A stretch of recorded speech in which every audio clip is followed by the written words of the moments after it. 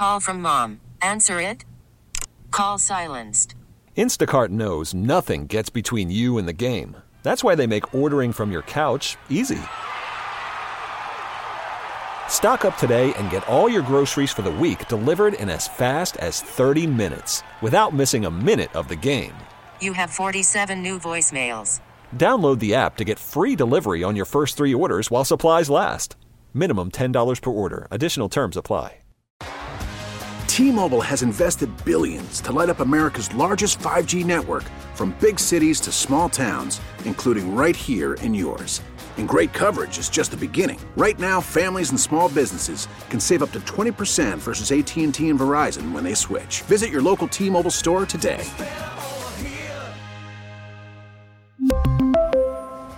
Plan savings with 3 lines of T-Mobile Essentials versus comparable available plans. Plan features and taxes and fees may vary.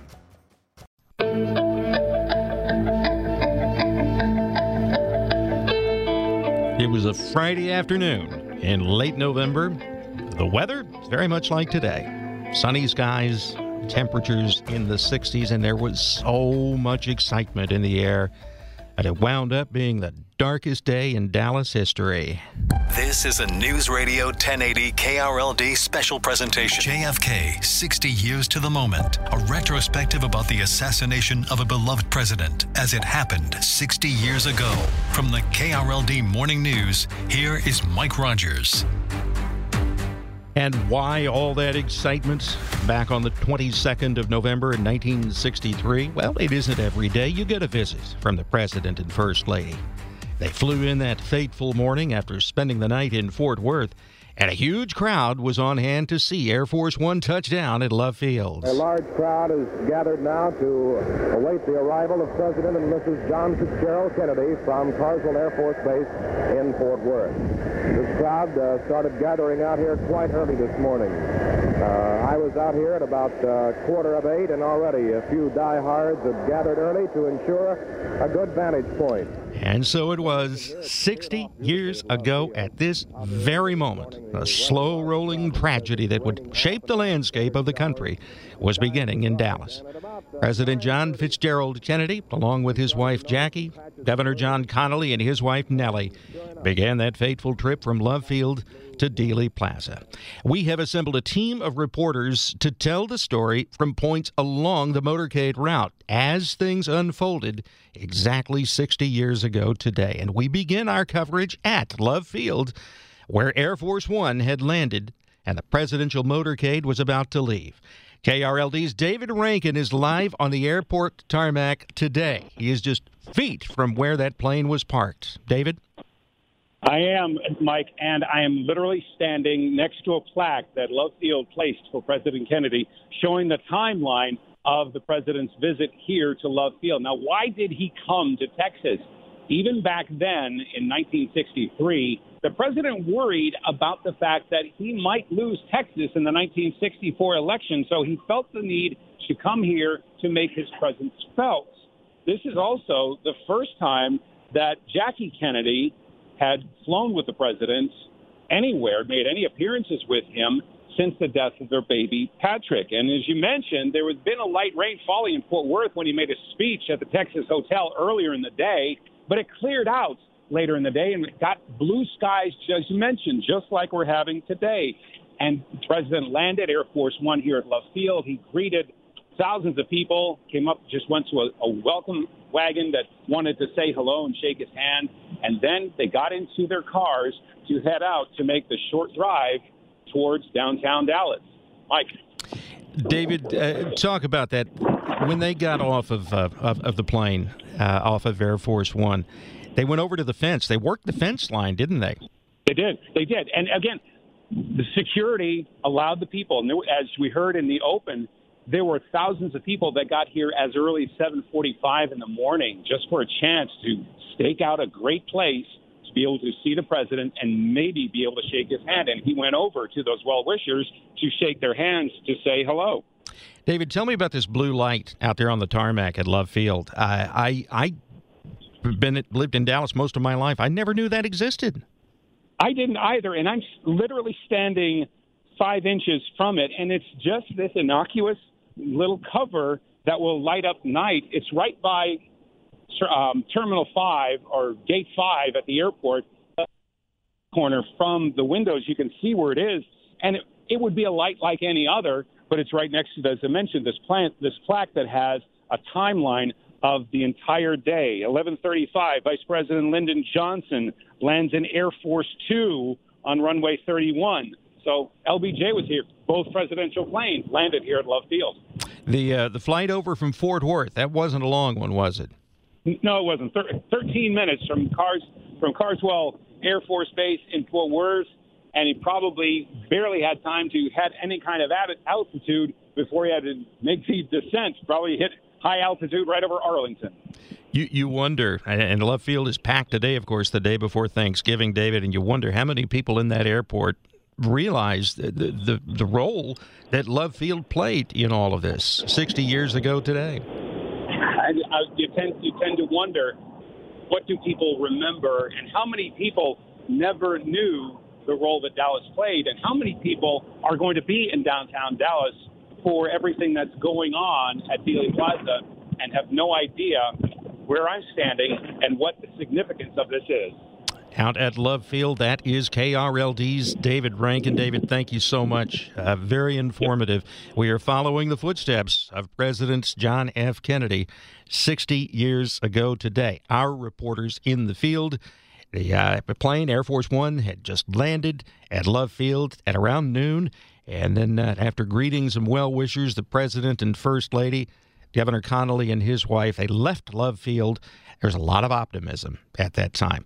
Coming up on KRLD, we're going to bring in one of the top experts on November 22nd of 1963, historian Dory Wiley, a man who knows maybe it's more about the assassination, I think, than just about anyone. He's going to join us live in studio as we look back 60 years to the moment, right here on KRLD. Welcome back to our special presentation, JFK, 60 years ago at this moment. We look back on one of the most monumental hours in the nation's history.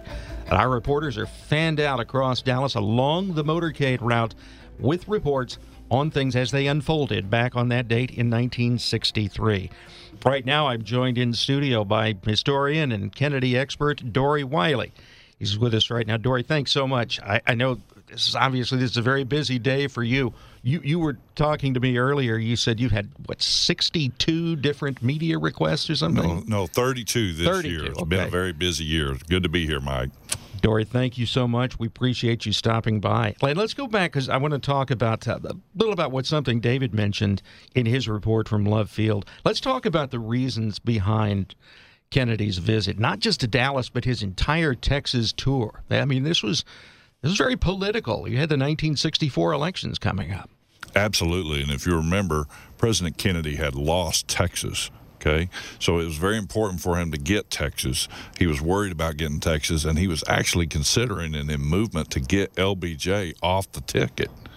So he needed to come to Texas, and he was terrified about coming here. He had been warned by many it was dangerous, it'll be hostile, and that's why he brought Jackie with him, his secret weapon, if you will, right, in order to help try to embrace the people. Then, of course, when he gets to Fort Worth, he's surprised he gets such a warm reception. Over 12,000 people were there to greet him in that rain and chill of the morning. And he got a warm reception in Dallas, too, although there were a lot of critics out there, too. And we were looking at old footage of the Love Field crowd. A lot of people out there waving Confederate flags and such. Yeah, but there really wasn't that many. I got to tell you, they were very surprised about the reception of Love Field. And, of course, part of the evidence is he goes over to greet the crowd and embrace the crowd. Sure, there were a few placards and flags, but most of the crowd, it was a very warm reception. The real question was going to be, what about when we get to downtown and we get into the heart of Dallas? How will they treat us? Because they were still very apprehensive. There were even witnesses that heard him speak in Fort Worth, watched him, saw him physically shaking with his left hand as he spoke impromptu to the crowd there in Fort Worth. He was really concerned. He was very concerned, and rightfully so. If you remember, he had that movie made, 7 Days of May, because he was worried about being killed in office. Why the decision to go over and work the fence line at Love Field? He wanted to embrace the crowd. I think he was very pleasantly surprised by the warm reception that he had at Love Field. But again, the question was, how was the city of Dallas in the heart of downtown going to treat us? He had no idea there were 250,000 people waiting for him. Let's talk about the trademark speech. That ties into this as well. What was that speech supposed to be about? Well, that's interesting you say that. That speech, which was never delivered, was really fantastic. And I don't know if you have time, but the last paragraph of that speech is just incredible. He says, "We in this country in this generation are by destiny rather than by choice the watchmen on the walls of world of freedom." And he asks if we're worthy of the power and the responsibility that we exercise our strength and wisdom and restraint that we may achieve in our time and for all time the ancient vision of peace on earth and goodwill toward men. That must always be our goal, and the righteousness of our cause must always underlie our strength. For as was written long ago, except the Lord keep the city, the watchman waketh but in vain. What a sad thing that he wasn't able to deliver that. Wow. And now we've reached the point where the president and first lady are leaving Love Field. They get into the presidential limo. David Rankin mentioned earlier it had been raining earlier that morning. In a way, it's unfortunate it wasn't still raining. They might have kept the top up, but they put the top down. Talk about that. Well, there was concern about the top. Now, the top wasn't just for weather. The top was used oftentimes even in sunny weather. There was a bubble. Right? Yeah, it was a bubble. Yeah. So, but it was ordered to keep off, and it wasn't by John Kennedy. It was actually by Bill Moyers and his staff over on LBJ's to keep the top off. And that's okay. The weather was nice. They didn't need it. But it is an incorrect assumption to say that JFK ordered it off. He didn't. Well, the crowd seemed friendly, but the Secret Service, they were concerned, as Dory mentioned, with the parade headed downtown. We've got a live report from Main Street in downtown Dallas, 60 years to the moment. It's coming up as our special continues here on KRLD on the 60th anniversary of the Kennedy assassination. And welcome back to our KRLD News special report, JFK, 60 years to the moment. It was 60 years ago today, November 22nd of 1963. I'm joined in studio right now by JFK historian Dory Wiley. He's taken some time out of his day to be with us. We've got reporters staged along the Kennedy motorcade route as well, taking you back to the place in history where it happened. Back to the motorcade route, Dory. They went. It was supposed to go Mockingbird, Lemon, and then down to Turtle Creek, Harwood, and down Main Street to Houston, then Elm, and up Stemmons to the Trade Mart. Talk about downtown, because you mentioned earlier there were concerns about downtown, especially with the top off. Got all those tall buildings down there, right? Right, yeah. If you look back in time, the investigations, particularly from the House Select Committee of Assassinations, there was much discrepancy about this parade route, this motorcade route, about the security along the way, the open windows, the lack of protection from the Secret Service. Why didn't they get the military help? They turned it down. Why did they change the route at the last minute from Main over to Elm Street? Violate protocol with a 45-degree turn. There's just tons and tons of this security violations. And when you have violations of protocol, you can't help but go, hey, what's going on here? Was there a conspiracy involved? And that's part of the problem that we have today and looking back. Also, so many people downtown. What'd you say, 250,000 people downtown? That's correct. That's just crowds like that, buildings, open windows. This was almost a tragedy waiting to happen. It really was. And a lot of people think, oh, well, this tragic incident ushered in a new era of safety for the president, and that's just incorrect. The Secret Service was formed in 1901 from the assassination of McKinley, and you can go back and look at motorcades for FDR and Eisenhower and Truman and even previous ones with JFK, and they didn't have near or any of the violations of protocol that this one did. So it just puts a big question mark on what was JFK coming into when he entered downtown Dallas. Did the Secret Service take some unjust criticism after this? I think they took some just criticism and maybe some unjust criticism. The government itself was reluctant to point the finger too much about them. The most criticism came in 1992 when the Assassinations Record Review Board asked for all their files, and the Secret Service said, "Oh, we destroyed them," and they had just destroyed them. And that became a real brouhaha that neither side really got over. It is 12:22 right now, and it was 12:22 on this date in 1963 that the president's motorcade began traveling down Main Street in Dallas. And as you've been hearing, mostly friendly crowds along the way. Downtown Dallas is where we find KRLD's Kristen Yates right now. Kristen? Mike, here on Main Street at Harwood in the heart of downtown, people walk along here every day, really without realizing that these buildings were among some of the last that President Kennedy would ever see. The presidential motorcade was going at a relatively slow speed, enough for people to see the president's face as he went by, and he was all smiles at this time. And we took people back 60 years ago at this moment. And here is the President of the United States, and what a crowd, what a tremendous welcome he's getting now. And there's Jackie. She's getting just as big a welcome, and the crowd is absolutely going wild. This is a friendly crowd in downtown Dallas. A worry for the Secret Service ahead of the Dallas leg of President Kennedy's journey was the chance that a sniper could set up a perch on one of downtown's tall buildings. But they needn't have worried about that. The crowd along Main Street was friendly, welcoming, and among the last to see President Kennedy alive. I was in second grade, as I recall, when this occurred. So I didn't see the shots. I remember my principal coming over the loud speaker and announcing and he was crying and announcing the assassination. Oh, that is amazing. It's a lot of meaning. I'm sure a lot of people don't even know it when they're walking up and down here, you know. Yeah, it's pretty wild to think about it. So now that you know that this happened here 60 years ago, what kind of thoughts do you have? Knowing that now and taking all that in, that was one of the biggest times in history and memorable events, and knowing that would be something next time we're here, and just remembering those thoughts. Right down here, yeah. What do you think about that? Despite my accent, I actually was living in this country at the time. I spent 50 years in England, which will make you sound like I do.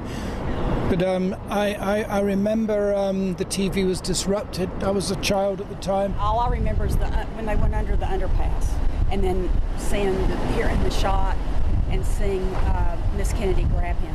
It's such an event from my childhood. That's all it was. It was just history, you know. And I know that means a lot, means different to other people, but it's just history to me. As I recall hearing, it was foolhardy for him to be in an open convertible, and he was warned against it, and chose to be close to the people. I guess it was a political decision, but a life-ending one. This is a friendly crowd in downtown Dallas as the President and the First Lady pass by. There is Lyndon Johnson and Lady Bird passing by in the second car. All right, KRLD's Kristen Yates again in downtown Dallas at the moment. Kristen, where are you exactly? Are you on Main Street right now?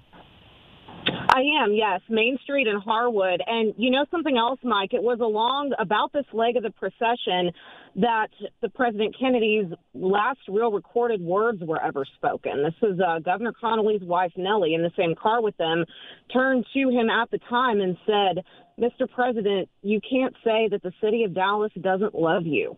To which he replied, "No, you sure can't." So what fateful words those would turn out to be. Absolutely. Kristen, thank you so much. We appreciate it. Kristen Yates in downtown Dallas as we continue our coverage of the 60th anniversary of the Kennedy assassination. Historian Dory Wiley with us right now. Those are the famous words from Nellie Connolly, literally just minutes before the shots rang out. Yeah, I guess kind of ironic, but I'm glad he heard them. You know, he was terrified about coming into Dallas, and he did get a warm reception from Dallas, and there were 250,000 people there, and the city of Dallas did love him. It doesn't mean that Dallas killed him, which is unfortunately what the brand that Dallas got for many, many years, the city that killed the president. And it wasn't the city. It was the assassins that did it. The Dallas gave him a warm, loving welcome, and I'm glad that was his last thought. The route down Main Street, they turned right on Houston, then on to Elm. Was that always the intended route? You know, it wasn't. It was originally drawn up down through Maine. There's much discrepancy. You know, there's people that defend the turn over onto Elm Street saying, well, that's how you get onto Stemmons and get to the Trade Mart, but you could easily get to the Trade Mart going through Main Street onto Industrial and driving up that way, and it was much safer. The drive onto Elm Street basically violated Secret Service manual protocol. You can't do turns less than 90 degrees. It slows the car down too much. And, of course, you can look at the Zapruder film and see that the car not only slowed down, when the shot started, it slowed down almost to a halt before it was able to race out, you know, underneath the underpass and head up, of course, and head towards Parkland. Who made the decision to change the route? You know, that's what's interesting. They did a tremendous amount of investigation into that in the House Select Committee of Assassinations Records Review Board, and guess what? All the Secret Service agents couldn't remember who decided to change it. Wow. And that didn't happen in any other parade route and anywhere else. There's no discrepancy on anywhere else on the trips in Texas. The only discrepancy is the parade route in Dallas. It is right about now. At this moment, 60 years ago, the motorcade was making its way into Dealey Plaza. Coming up, we got a live report from Dealey Plaza where the world changed 60 years ago. Keep it right here on KRLD. Call from mom. Answer it. Call silenced.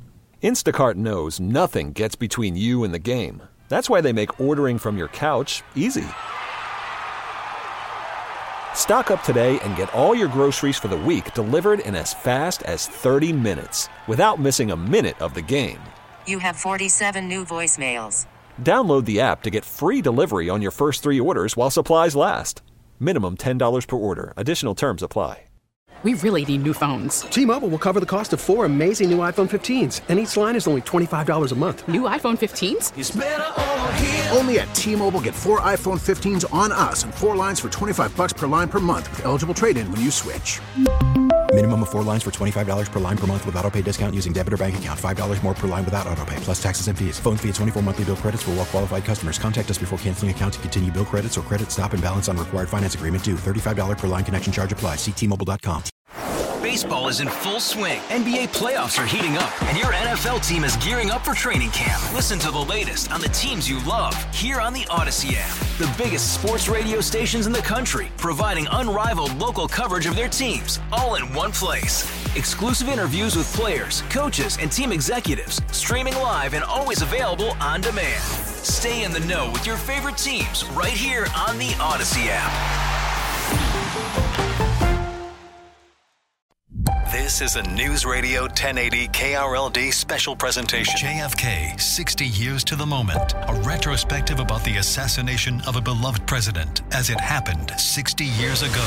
From the KRLD Morning News, here is Mike Rogers. Welcome back to our special presentation this November 22nd. It has been 60 years, 6 decades since the moment that changed America and changed the world, and it happened right here in Dallas. 60 years ago, President John Kennedy's motorcade had made it into Dealey Plaza. It was right around 12:30 that day. History took a right onto Houston, then a left onto Elm, and everything changed. KRLD's Alan Skaya is live right now at Dealey Plaza and joins us. Alan? Yeah, Mike, in the motorcade, it was snaking through this western part of downtown. It was a celebratory event. Kennedy was trying to build support for the 1964 election. People were crowding the streets here, several people deep, waving it, cheering, right up to this point here, right on Dealey Plaza. And it was a quiet space just west of downtown where they had more open space, more areas, more grassy areas where people could gather along the street here. People have been meeting out here today, but hundreds of people are just lining the street here. they're coming out today just to look back at what happened 60 years ago at this moment. It was a tremendous welcome that Big D gave our chief executive. The presidential motorcade had just turned from Main Street right onto Houston, then going a block toward the Texas School Book Depository. This remarkable turnout so impressed him. I talked to Stephen Fagan, curator of the 6th Floor Museum, about the timeline here. He said Dallas was the most conservative city on John F. Kennedy's schedule, but 200,000 people were lining the streets. As they entered Dealey Plaza and made this sharp turn from Houston onto Elm Street, it's this gentle downhill curve towards the freeway, the motorcade had slowed to get onto Elm Street, so it was beginning to slowly pick up speed, but shots are fired. It only takes about 6 to 8 seconds for the entire assassination to happen.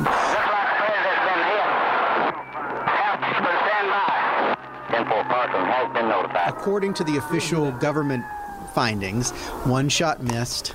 The last shot fatally struck the president in the head, and then the middle shot most likely is the one that passed through both President Kennedy and wounded Governor Connally. CBS News broke into a soap opera with Walter Cronkite making the announcement the president had been shot. In Dallas, Texas, 3 shots were fired at President Kennedy's motorcade in downtown Dallas. The first reports say that President Kennedy has been seriously wounded by this shooting. More details just arrived. These details about the same as previously. President Kennedy shot today just as his motorcade left downtown Dallas. Mrs. Kennedy jumped up and grabbed Mr. Kennedy. She called, "Oh no," the motorcade sped on. Cronkite described Kennedy slumping into his wife's lap in the car. The car is so built that the president sits higher than he would in a normal automobile so that the crowd can get a good look at him.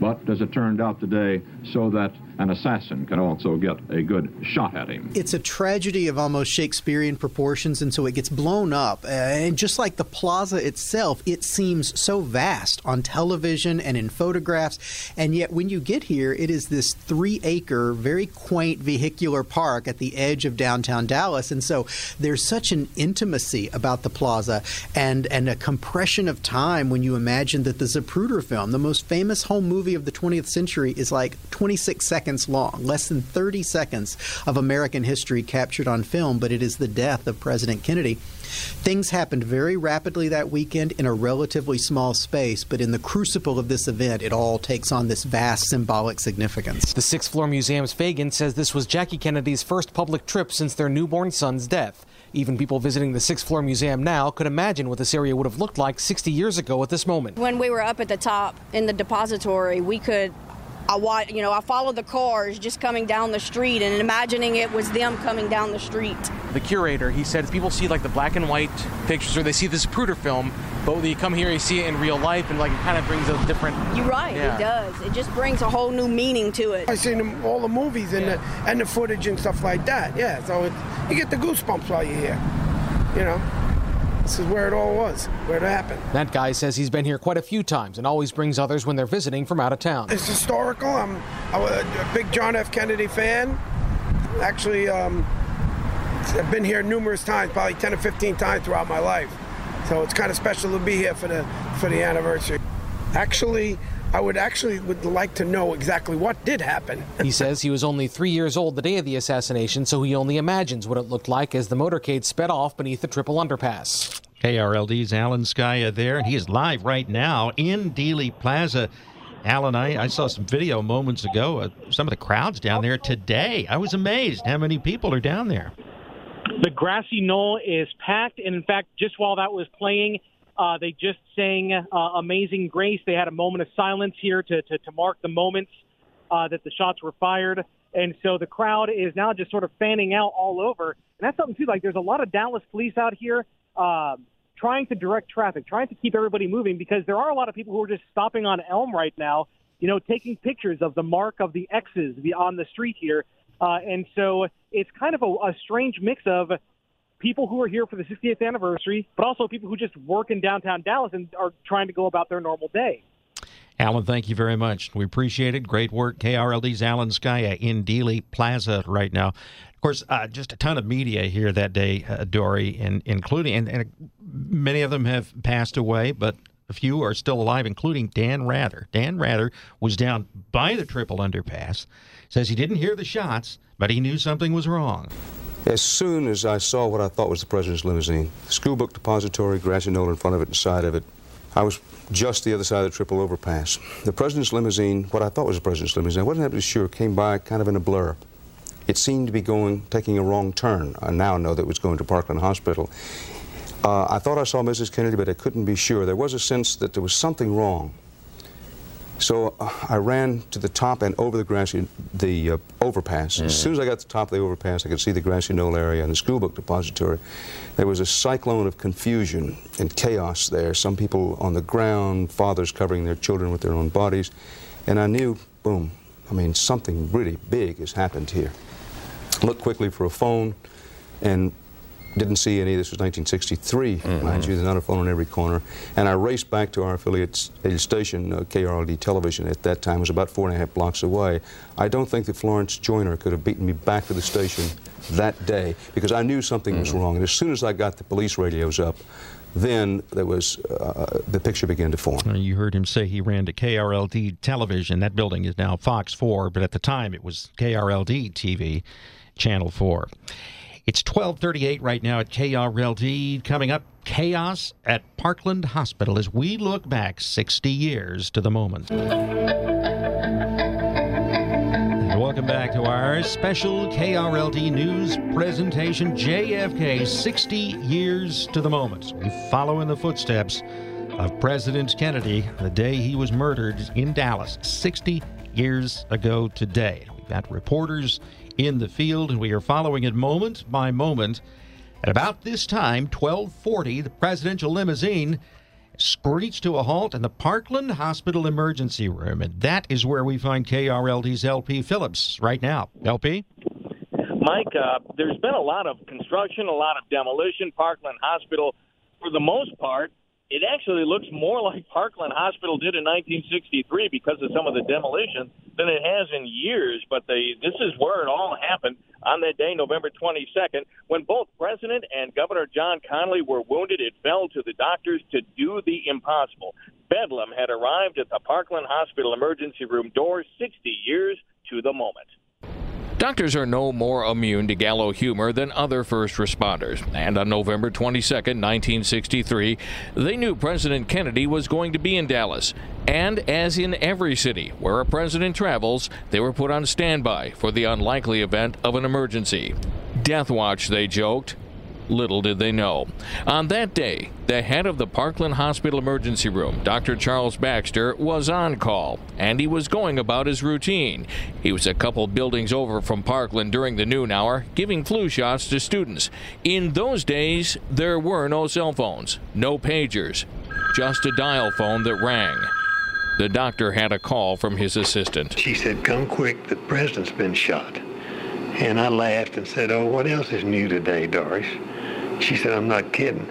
Well, I just downed the phone the way I went. When Dr. Baxter gave me that interview, he remembered every step, from that desk where a phone receiver was still dangling all the way to the emergency room. Every step. He was running up to Trauma Bay 1 just as the gurney was being wheeled in. Secret Service man with a submachine gun said, "Who are you?" And I said, "I run this damn place. Get out of the way." The agents backed off, and the doctors got to work for as little as they had to work with. Baxter said the team had no idea of the extent of the massive head wound. It was not apparent as the president was on his back. What they could see was the exit wound near the front of his neck. But that wound did not correspond to the dropping blood pressure.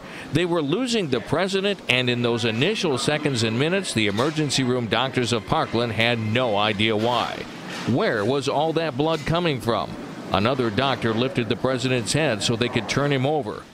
They were stunned. He said, "My God, the whole side of his head is blown off." He said, it's destroyed. He's dead. From that point on, it was a matter of following protocol. There was nothing that could be done, no heroics, no machines, medicine, nothing. Minutes later, they made the call. The president was dead. It fell to Dr. Charles Baxter to tell Mrs. Kennedy. She kissed his big toe and kissed his navel and took a ring off and put it on his little finger and kissed his lips and then backed off, crying all the time. John F. Kennedy died at approximately 1 o'clock Central Standard Time today here in Dallas. All right, KRLD's LP Phillips is there at Parkland Hospital right now. Tell me, LP, what if anything is left of Trauma 1? Trauma 1 itself, there was part of the emergency room. They actually remodeled the emergency room, expanded it out, and made that into what was called interventional radiology. They actually took the whole Trauma 1, packed it up, put it in a crate. The government owns it, and it's been shipped off to Kansas City area, somewhere in storage, they say, for safety reasons.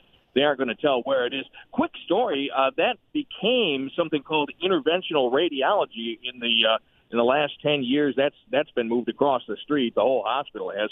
But my wife used to work in that department doing IVs, and there was a waiting room, and in that waiting room there was a plaque. All it said was original site, Trauma 1, November 22nd, 1963. LP, thank you so much. Great work. That's KRLD's LP Phillips. He is live at Parkland Hospital, the old Parkland Hospital, where President Kennedy was pronounced dead on this date 60 years ago. And Dory, real quick, one other interesting side note here. The doctor who treated Governor John Connally that day, a lot of Texans might remember Dr. Red Duke. Red Duke was at Parkland that day.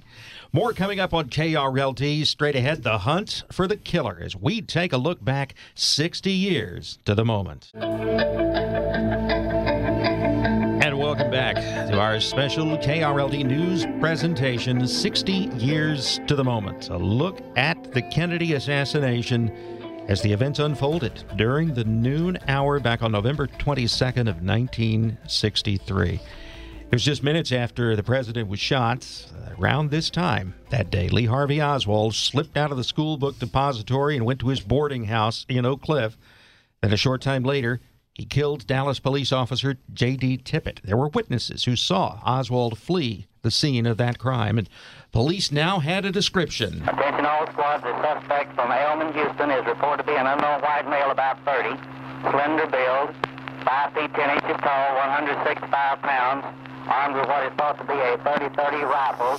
No further description at this time or information. And minutes later, police got a tip that Oswald was in the Texas Theater. Yes, we have information that a suspect just went in the Texas Theater on West Jefferson. 10-4. Supposed to be hiding in the balcony. The suspect has been apprehended at Texas Theater en route to station. Picked him up at the Texas Theater. Dory Wiley, historian, with us right now. JFK assassination expert, and that seat in the Texas Theater is still marked. It's still there. We had a conference there one time, and I took a big picture of Oswald and put it in the seat where they had arrested him. How did he get out for the depository? Well, he slipped out. It is kind of interesting because they did try to keep everyone in there, and he was the only one missing. And he heads north up and jumps on a bus, but the bus runs into traffic. So then he gets off the bus there at the Greyhound station, catches a cab, and right about this time, 12:50, he gets out of the cab 2 blocks south of his home on Beckley, or where he's staying at 1026 North Beckley, and then walks up the street to Beckley and goes into his room. He comes out with a jacket. The lady sees him on the street corner, looks at the clock. It's 1 o'clock. And, of course, 1 o'clock is right when Walter Cronkite announced the death. Or he announced that a little later, but that's when they pronounced Kennedy dead at 1 o'clock. Right. There were a number of reporters, in fact, who went on to fame in the years after the assassination, including retired CBS anchor Bob Schieffer. He was a rookie reporter who worked on the overnight shift at the Fort Worth Star-Telegram. He was asleep at the time, but after the president was shot, Schieffer was awakened, and he went to the paper to see if he could help.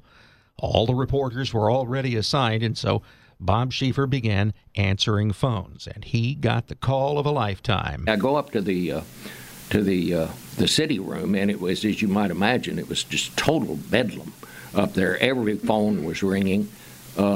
Downstairs, there were people that were lined up outside the Star-Telegram waiting to get extras. And that was the last of the great newspaper extras. I mean, every time they'd get a fact, they'd stop the presses and put it in and then start the presses back up again. So anyway, I hadn't even talked to anybody yet when I got there. And I just, all these phones are ringing, so I just went over and picked up one, just trying to help them out. And this woman's voice comes on and said, is there anybody there that can give me a ride to Dallas? And I said, well, lady, we don't run a taxi here, and besides, the president's been shot. And I was getting ready just to hang the phone up. I thought she was just, I didn't know who she was. And then I hear her voice saying, yes, I think my son is the one they've arrested. And it was Lee Harvey Oswald's mother. And that is when Bob Schieffer became a taxi service. He and another reporter went to West Fort Worth. They picked up Oswald's mother, drove her to Dallas. And when they got to the Dallas Police Department, Schieffer says he played a little game of don't ask, don't tell. In those days, we never told people who we were. If they asked, we said, I work for the Star-Telegram. But if they wanted to think that we were a detective, we just let them think that. And that's why I always wore a snap rim hat, because all the cops wore snap rim hats. It's funny, the cops in Fort Worth wore snap rim hats, and the ones in Dallas wore Stetson-style hats, which was the opposite of what Dallas was, the more urban city, and Fort Worth was cowtown. But that's the way it was. So, when we got to the police station in Dallas, Bill Foster pulled up to the curb, and I got out, and he went to park the car, and I took her into the police station. So I didn't tell anybody I was from the Star-Telegram. First cop I saw, I said, I'm the one that brought Oswald's mother over here. Is there someplace we can put her where these reporters won't be bothering her? And he actually found us a room in the burglary squad.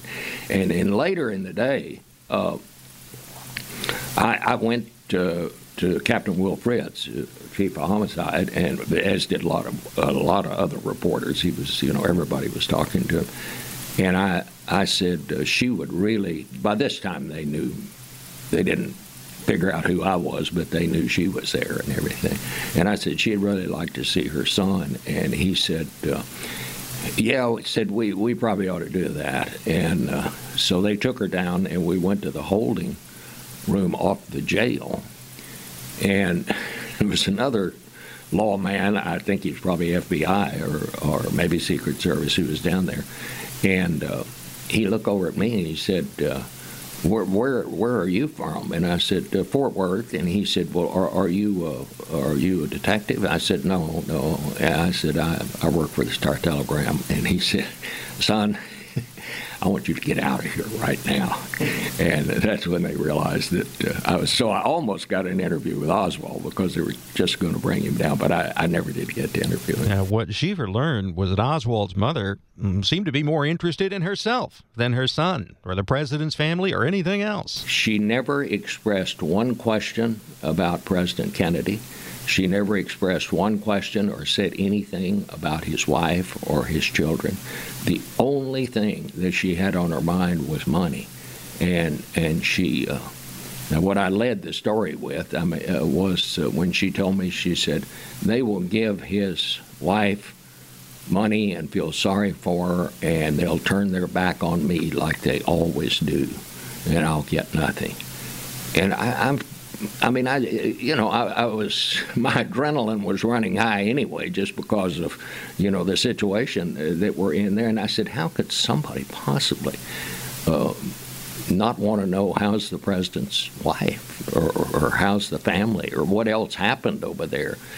She was totally centered on herself and what was going to happen to her. As the legendary CBS anchor and correspondent Bob Schieffer here on KRLD. Just ahead, some final thoughts from our historian, our JFK historian, Dory Wiley, on our special report, 60 Years to the Moment.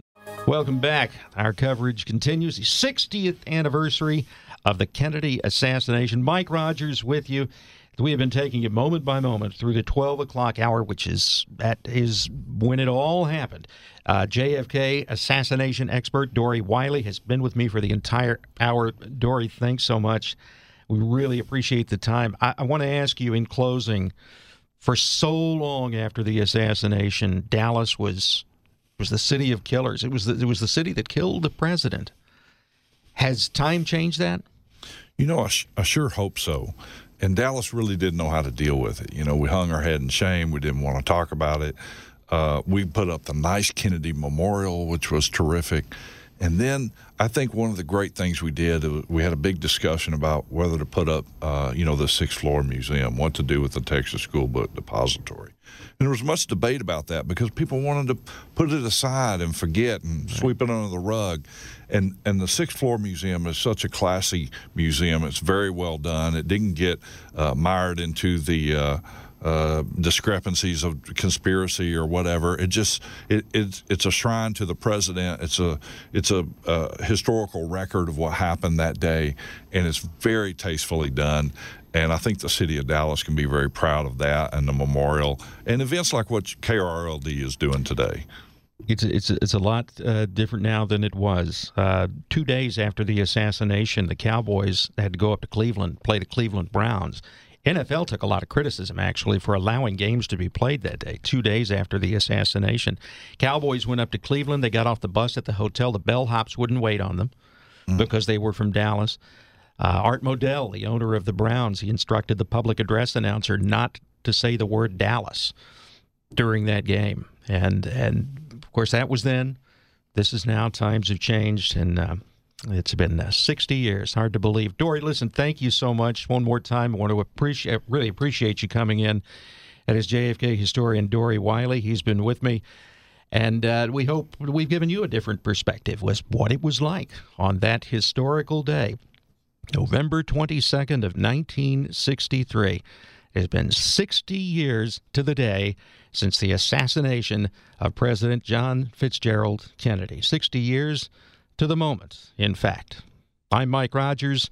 Thank you so much for listening to KRLD.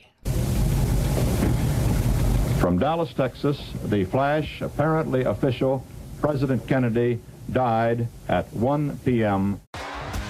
T-Mobile has invested billions to light up America's largest 5G network, from big cities to small towns, including right here in yours. And great coverage is just the beginning. Right now, families and small businesses can save up to 20% versus AT&T and Verizon when they switch. Visit your local T-Mobile store today.